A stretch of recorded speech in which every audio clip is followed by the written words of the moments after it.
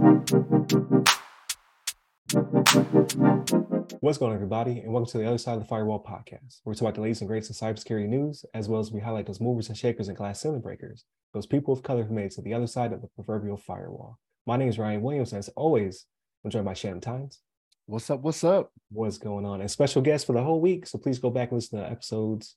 I don't know the numbers. Mondays and Tuesdays episodes this week. We have Michael Wares returning to the show. How are you doing? Greetings and salutations. What is going on? So you are the Chief Information Officer of North Carolina Department of Environmental Quality. You've been there for roughly 7 years or so.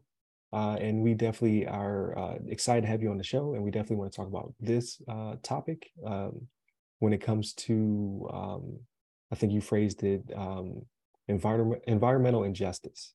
So environmental justice. Please correct me if I'm wrong, but we definitely want to get into this discussion. I think we'll have a lot of good points to, a lot of good questions to ask you, but I think you'll cover a lot of good points in this. So without further ado, I'll give it to you. All right. And so thanks. Very excited to be back on. I listen to you all the time. So on the way to work. So I don't get the comment on anything while I'm driving.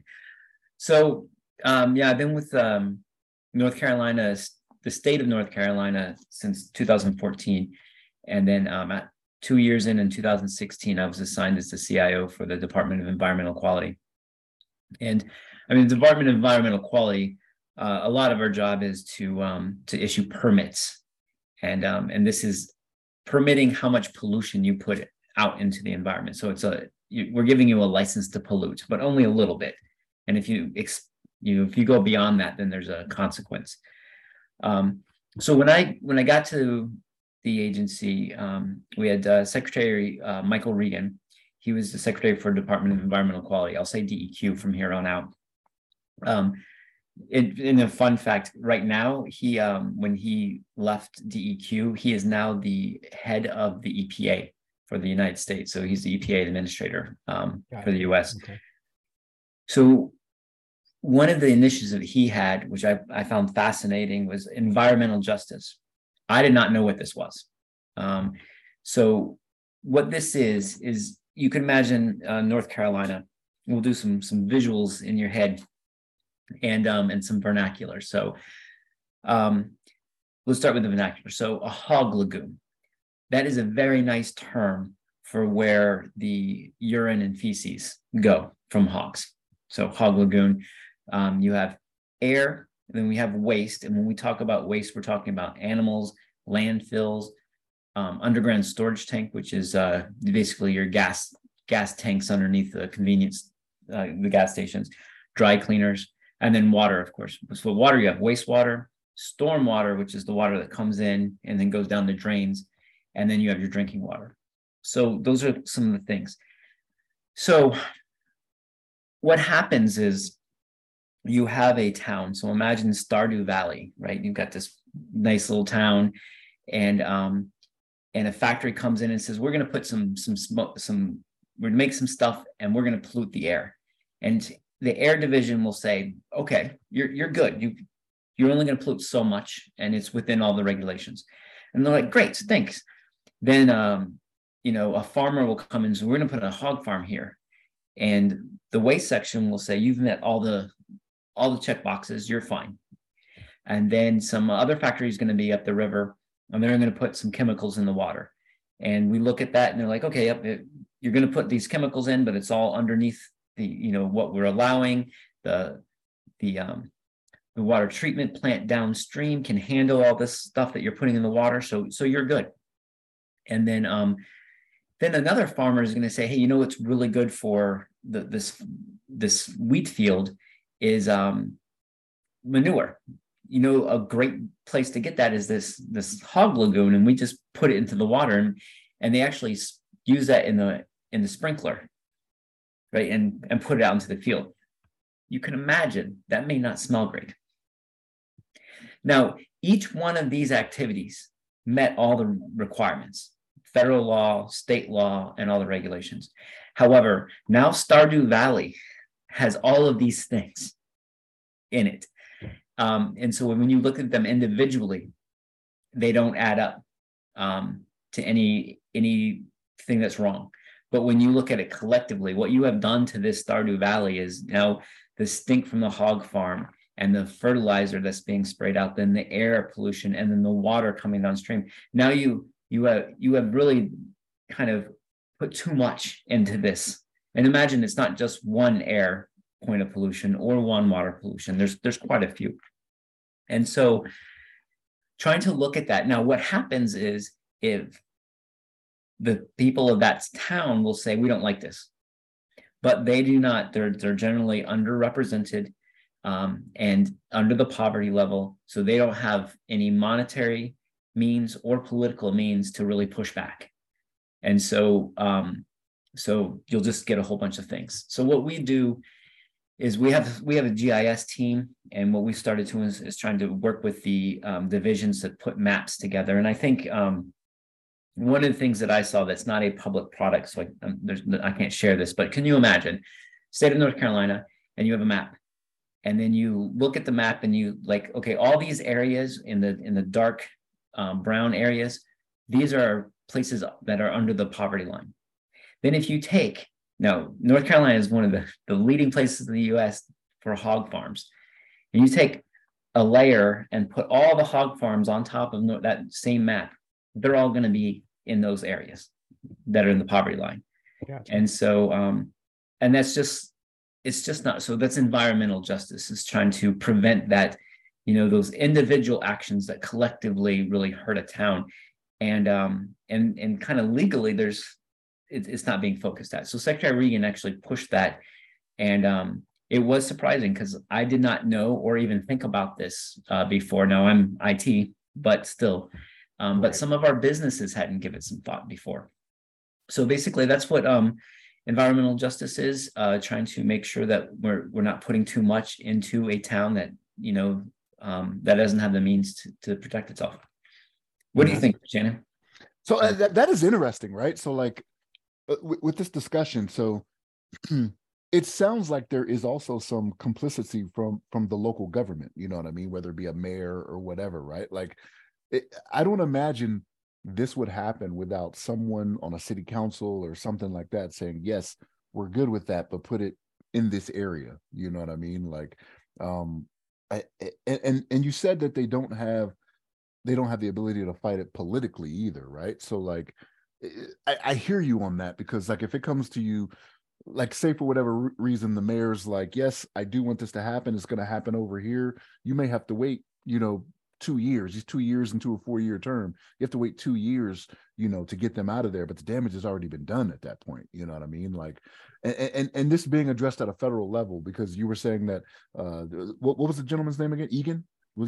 Secretary Michael Regan. Regan. So him starting there where you were when you started in at a federal level, like the fact that it's going to get addressed at a federal level, I mean, that's great. But like, here's the thing.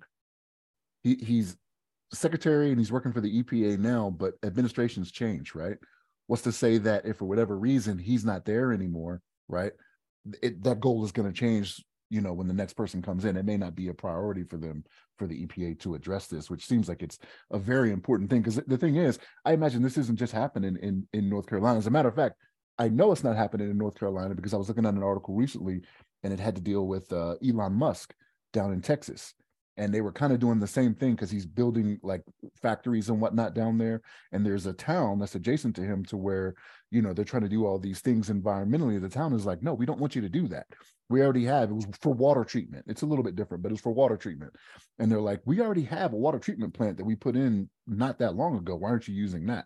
And then there's all types of excuses and things like that. But we already know, you know, again, I don't want to get into politics, but we know the governor very much invited Elon down there to be like, hey, come bring your business here and you'll prosper. You know what I mean? And they're just having problems. They're having problems dealing with his company, trying to get them to comply like they need to when it comes to environmental things. So yeah, this is definitely going to be a problem that needs to be dealt with, and is going as we start looking around the nation now. Like, it's one of those things where we have these companies that are getting bigger and bigger, and then they want to go to all these different places, like they want to expand, you know what I mean? So like, right. They want to expand to places that are cheap, right? Exactly. So you're going to buy a property that's very inexpensive. Yep.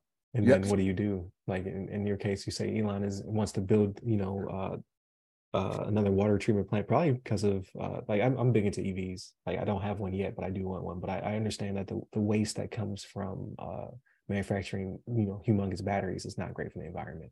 Right. And it comes at a cost, right? Like especially to ship those precious minerals from other countries, right? You're doing more pollution than you're solving sometimes. And I'm sure they'll get better at it. But if you invite Elon anywhere, that's on you because he's going to do what he wants to do. But so I did hear of this, but not this specific initiative. Like we kind of talked about it offline, where I read an article a few years back that dealt with nuclear waste, right? So like when they move nuclear waste from a nuclear power plant, I guess when rods are expended, or I don't know, I'm not a physicist. But when the waste material needs to be removed from the factory, they encase it in cement. They call it wishbone because of its shape. It looks like a wishbone. They ship it via freight or whatever. It does not go through affluent neighborhoods. They do not want it because, like, what if it breaks down? What if it were to fall off the truck? What if someone were to attack it because it becomes a dirty bomb? So they usually send it through impoverished areas, and I thought that was crazy because again, like you said, Mike, those people are not typically their constituents. They don't have a say. They don't have a vote. They don't have that. They're kind of powerless. So let's send it through that neighborhood because we're going to get less pushback, as opposed to sending it through the suburbs where they're like, no, you absolutely not ship this thing, which should be safe, right? Because it meets all federal regulations. It's encased in concrete. But even just the thought of something happening that is very unlikely, they're like, no, you're not going to take this particular route. You'll go out of your way to go through the poor neighborhood than to come through the rich neighborhood. So it's good to see that this initiative is actually happening. I did catch your Stardew Valley reference. I have to bring that up. Good job, sir. So it's crazy that it has to exist, right? Like no one's put because I'm sure people in high places did put the map together in their head. Like it would absolutely not go through my constituents neighborhoods. It will go here. But no one has collectively taken all that information and, like you said, made a map where it shows concentration. Like, okay, like everything is going here. Like it may be good. It may meet federal regulations. However, concentration, and not only that, but who wants to live? When I was in Mountain Home, who wants to live by the Simplot farm, right? Like, Right. like when the wind would shift, and you could smell the hog farm. You're like, I don't want to live here. I don't want to buy property here because it's like living next to a paper mill. No one wants that either. And typically those are not in suburbs, right? Like you're not going to build a paper mill around $1 million homes. That's not going to happen because it's going to take down the property value. And those people will complain. So that's great that you're actually able to do something about it. But like Shannon said, hopefully it continues. Like we talked about last episode with budget cuts, right? Hopefully those don't creep in, because nobody wants to live in an area that is concentrated with wastewater, things of that nature. So I'm glad someone is paying attention as opposed to everybody covering their eyes up. My question would be, has that allowed the stoppage of things being built, right? Like has anybody in your time there seen the concentration, like, okay, we want to put another like some sort of waste, like you said, you called it a hog lagoon, which it blows my mind how they make these names up to cover up things that people don't want. Has it ever worked in the favor of that area where it's like, no, you can't build another one of these? So I cannot answer that. Gotcha. Again, But it is being monitored. Yeah, I don't do the permitting, and Gotcha. And there's also very heavy political slant on this, but we do make sure that we support the tools, GIS tools. That's kind of my thing. But when we talk about environmental quality, this is one of the things. Again, I think I wanted to talk about this as a subject because I had not thought about it. Not that I think I'm super brilliant or anything, but it's amazing to me how I'm half a century old, and I had not, this has never even crossed my mind. Now, I'm Right. not an environmentalist, but when I heard about it, I was like, oh, yeah, that seems like something we should look at.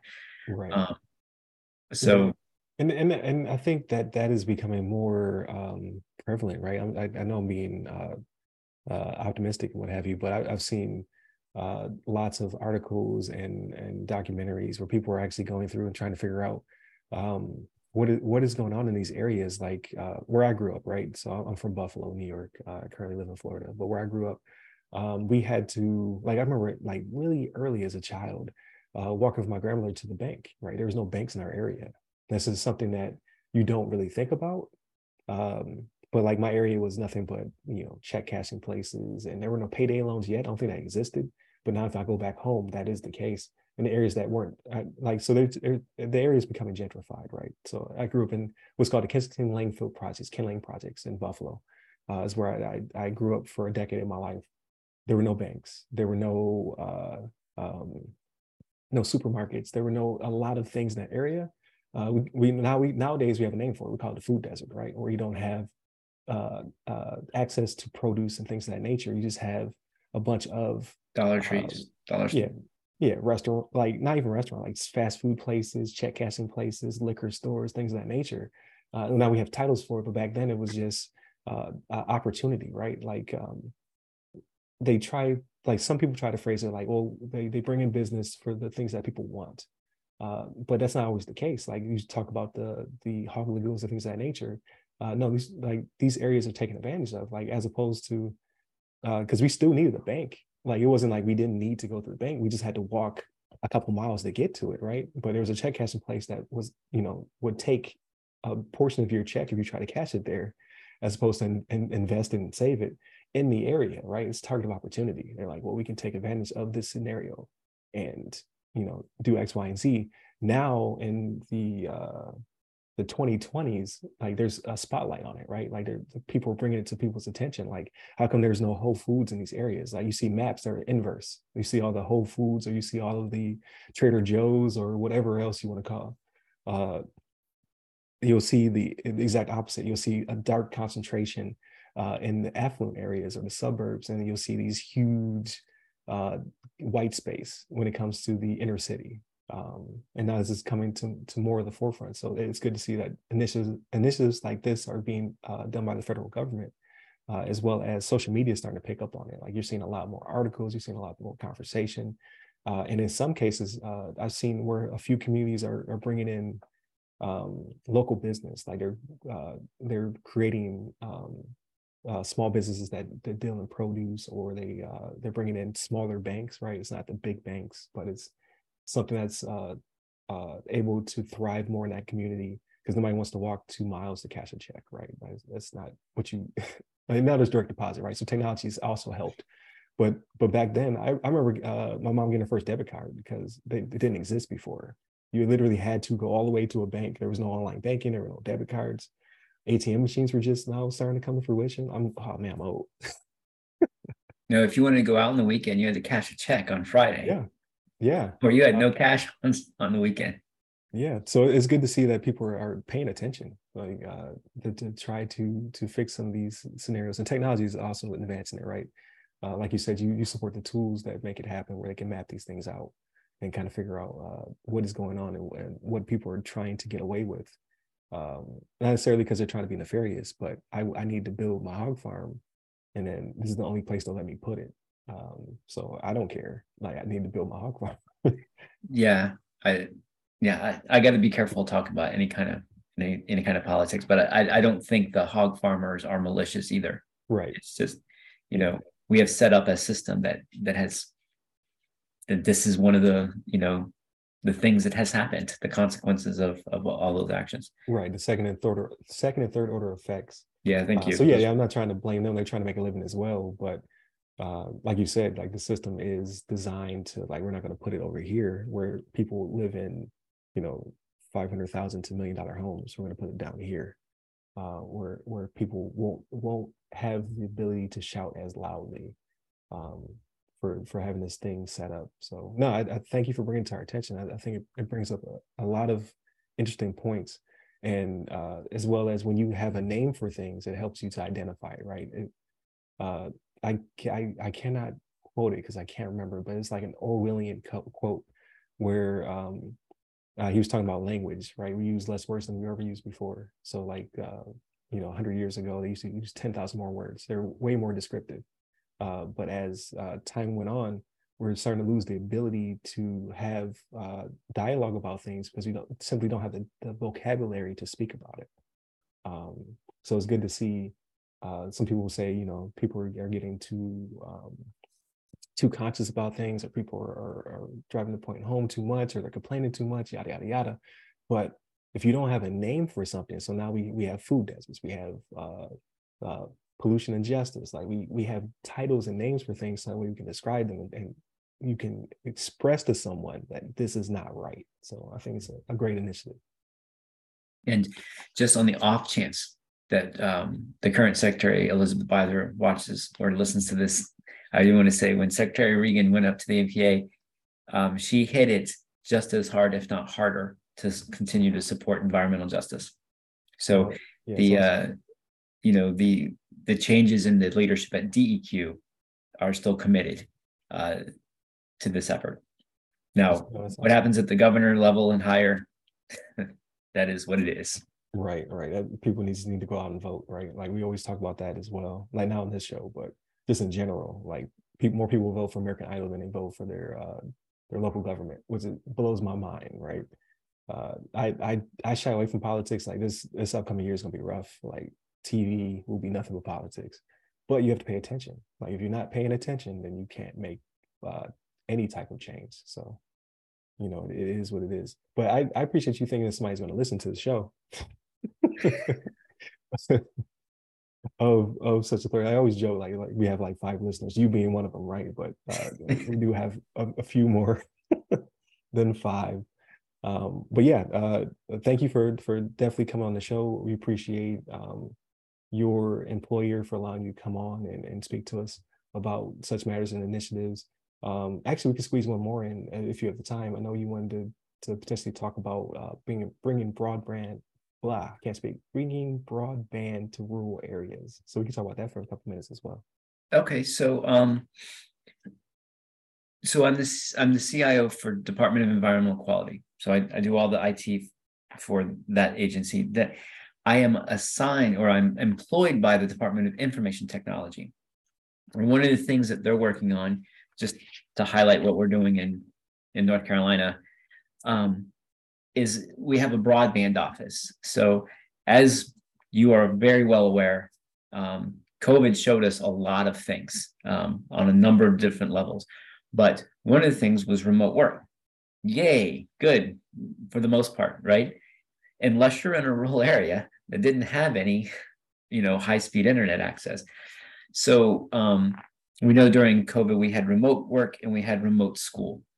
And unfortunately, in North Carolina, there's a lot of areas where those kids could not. They had to go to a library, go outside of Starbucks, go to a McDonald's to connect. And then what we found was in some areas, people couldn't afford a device. Where I know some money got pumped into schools to give out like Chromebooks. I know in North Carolina, Chromebooks was a big thing. But so there were a lot of gaps. So we got some of this stuff figured out, but now we realize that there's this huge gap. So there's the broadband initiative, and that was taken off, but with ARPA, American Rescue Plan Act, that provided at least North Carolina $1.3 billion, $1 billion, excuse me, to support infrastructure and grants for broadband. And so our broadband office has really been taken off on that one. Is not only is it for the infrastructure to provide it, but also for helping people with devices, paying their monthly connection, and also a literacy program, which is $50 billion or 50 million with an M, 50 million for digital literacy. And now I'm not seeing any of those plans. I'm not deep into the details of that, but that is for some of the older generation who I mean, we're getting, social engineered and scammed, right? That is a big deal. And then also basically like, this is a computer, this is the internet, this is how you connect, and then you can get online. So I'm very happy with how that's going. We taking advantage of a lot of the money that the federal government gave. And I sat on quite a few of these things, and it's very hard. Like, you can throw money at it, but you need a community. So we need the private sector to come together. And so it's not just grants, but trying to give grants and opportunities for the private sector to say, I'm not going to build infrastructure in this area. There's no money in it for me. So how can, we give you some money to subsidize some of that. Taking to, I think it's 150, if you're 150% above the poverty level. Sorry, I should have got that straight earlier. And targeted groups can get grants for either subsidizing or completely paying for their internet connection, or at least and then dropping it down to $30 per month. There's a whole list of groups, veterans, elderly, people in poverty. So there's a whole lot of things going on there to try to improve that gap. And I'm pretty proud to work for the state that's doing that, and at least trying to tackle that. No, that's a great initiative. So I didn't even think about it until I think it was last year. It's either last year or a year and a half ago. So the pandemic hit. I'm in Florida with my family. They shut schools down. Florida did not close down as much as some states, right? Like they stayed relatively open, but we were like, no, if I don't have to leave the house, I'm not going to. And I was still in the military at the time. My job was to travel. Obviously, there was no more travel, right? I came back home from Israel, and like right when it happened, like it was like January, and then February is when they figured out like, oh, COVID is here. So it came to a screeching halt. So like all of my trips, I would leave probably for a week every month and a half. All that was shut down. So my workload went down to like a quarter of what I'm just writing reports at this point, right? Just trying to book exercises for the following year, thinking COVID will be over. Like, oh, COVID 6 months. Like that was not the case. But so I say that because I was privileged enough to be able to stay home with the kids who had to flip to remote school. And my youngest was a first grader. Yeah, I think he was a kindergartner. Yeah. So I want to say it was kindergarten was remote, and that was super tough. And like I said, we're privileged, right? So he has a tablet he can work off, right? So I can sit next to him. I'll have my laptop. He has his tablet. Our internet's like 400 by 400. So plenty of speed, no issues. I cannot imagine not having access and having to, because what I learned was I don't have the patience to teach children. So because the teacher can only do so much, then you have to actually assist, right? So like I'm struggling because I know how math works, but I don't know the mechanics of teaching a child math. Like it's extremely, like, shout out to teachers. Like they need to be paid so much more money than they're being paid. But the frustration of your child who is trying to pick up the mechanics and you not able to teach like the teacher can teach, right? I can only see how that can be exasperated by not having access to even do it from your home, right? I need to go, like you said, to a Starbucks or to a library, like so that like you said, COVID taught us a lot. Like that's definitely something that needs to be pushed, because I can't imagine that being a good experience for children. Or in the case, like I was able to work from home. Like if you're not able to work from home, do you just go to work and get sick? Like how does that work, right? Because you don't have broadband in your home. I can't even remember not having broadband. I would have to go all the way back to my first duty station, Mount Homer Air Force Base in Idaho. They had ADSL. It is so slow comparatively, right? Like now, like I said, like we got Wi-Fi in the house. I can't imagine not having that in my home readily available for an affordable price. So that's a huge initiative. And that would probably open up opportunities, like not only for school, but also, like you said, for remote work. Like you have people who will be able to do it from home. I don't want to take everything. I'll give it to Shannon. No. You were going down a good path, and a path that I was going to venture into as well. Like, so for the school thing, like, yes, that was something that affected a lot of children, just didn't have the resources like you were talking about, Mike. You know what I mean? But also for people, not just to remote work, but to even seek out job opportunities. Because now, how do you do it? You don't go to an unemployment office, walk into an unemployment office and do paper. You do it all online, right? And when it comes to rural areas, these are areas that have lost whatever may have been their livelihood, whether it be coal mines or something that was more along the lines that we are not seeing as much of in America. You know what I mean? So there has been a push, from the current administration.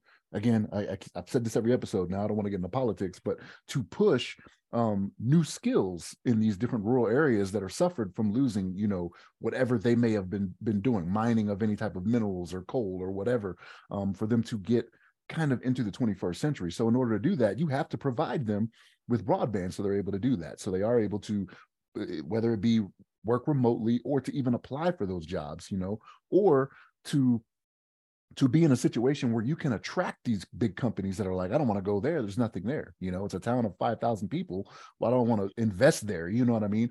But if you start bringing broadband in, there's more that they can do for those big corporations to make it worth their time, Yeah, definitely. Just when it comes to training, interviews, like people don't interview in real life anymore, right? They do, but I'm just saying, like, for the most part, a lot of your interviews are conducted online. So to say that, hey, I don't have it, like, does that hurt you in the interview process?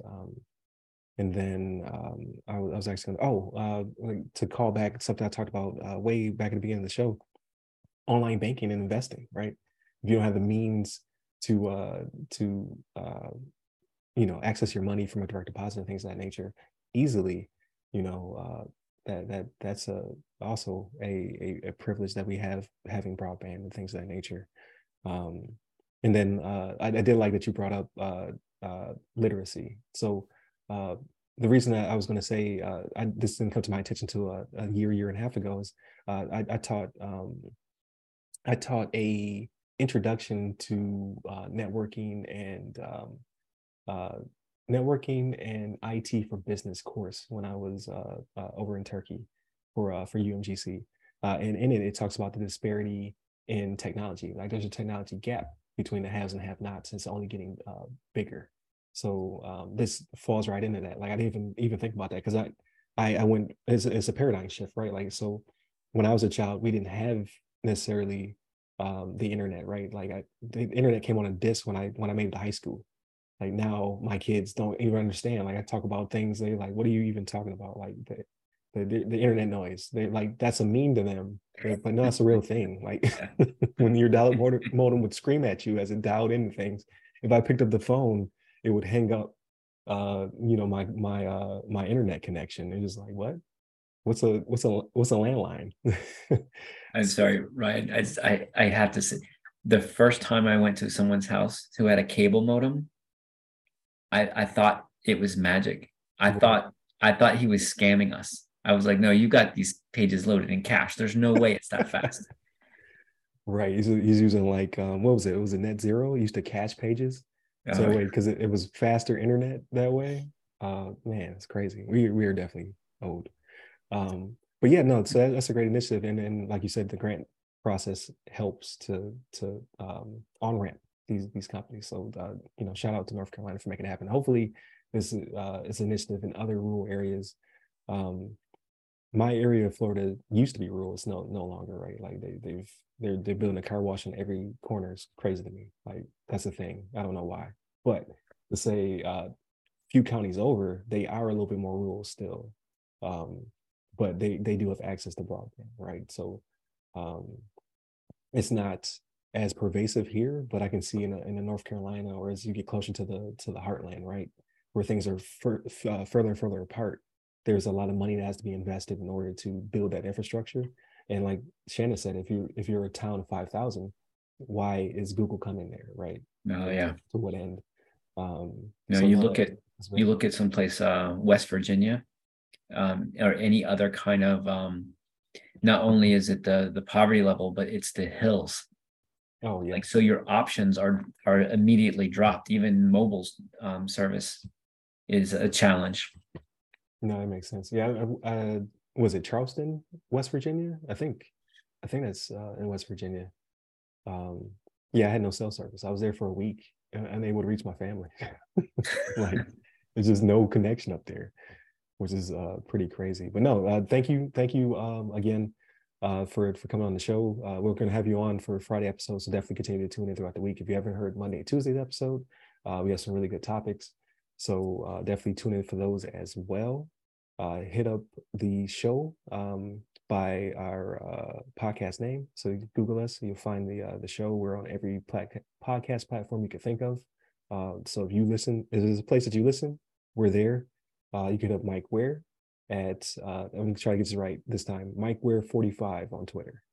Right. Nailed it. There it is. See, it only took 3 episodes to get there. You can hit me up personally. I'm at RyRy Security Guy. That's RYRY Security Guy. You can find me on LinkedIn, Clubhouse, and Twitter. Stay safe, stay secure.